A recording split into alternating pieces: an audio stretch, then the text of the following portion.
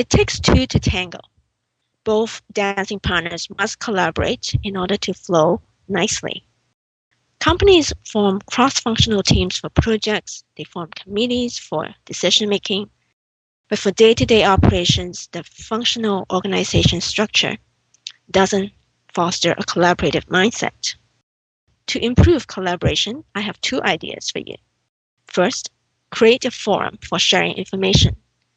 This could be an online forum on SharePoint, formal monthly meetings, or informal social events.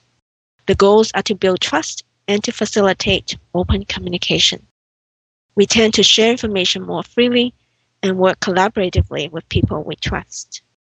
Second, educate people on work in the organization. This helps people gain an appreciation of what others do and how their work impacts the rest of the company.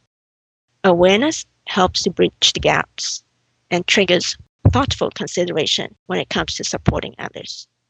In the complex business environment that we operate in today, collaboration is more important than ever. It takes consistency and persistence to develop a collaborative culture for your company.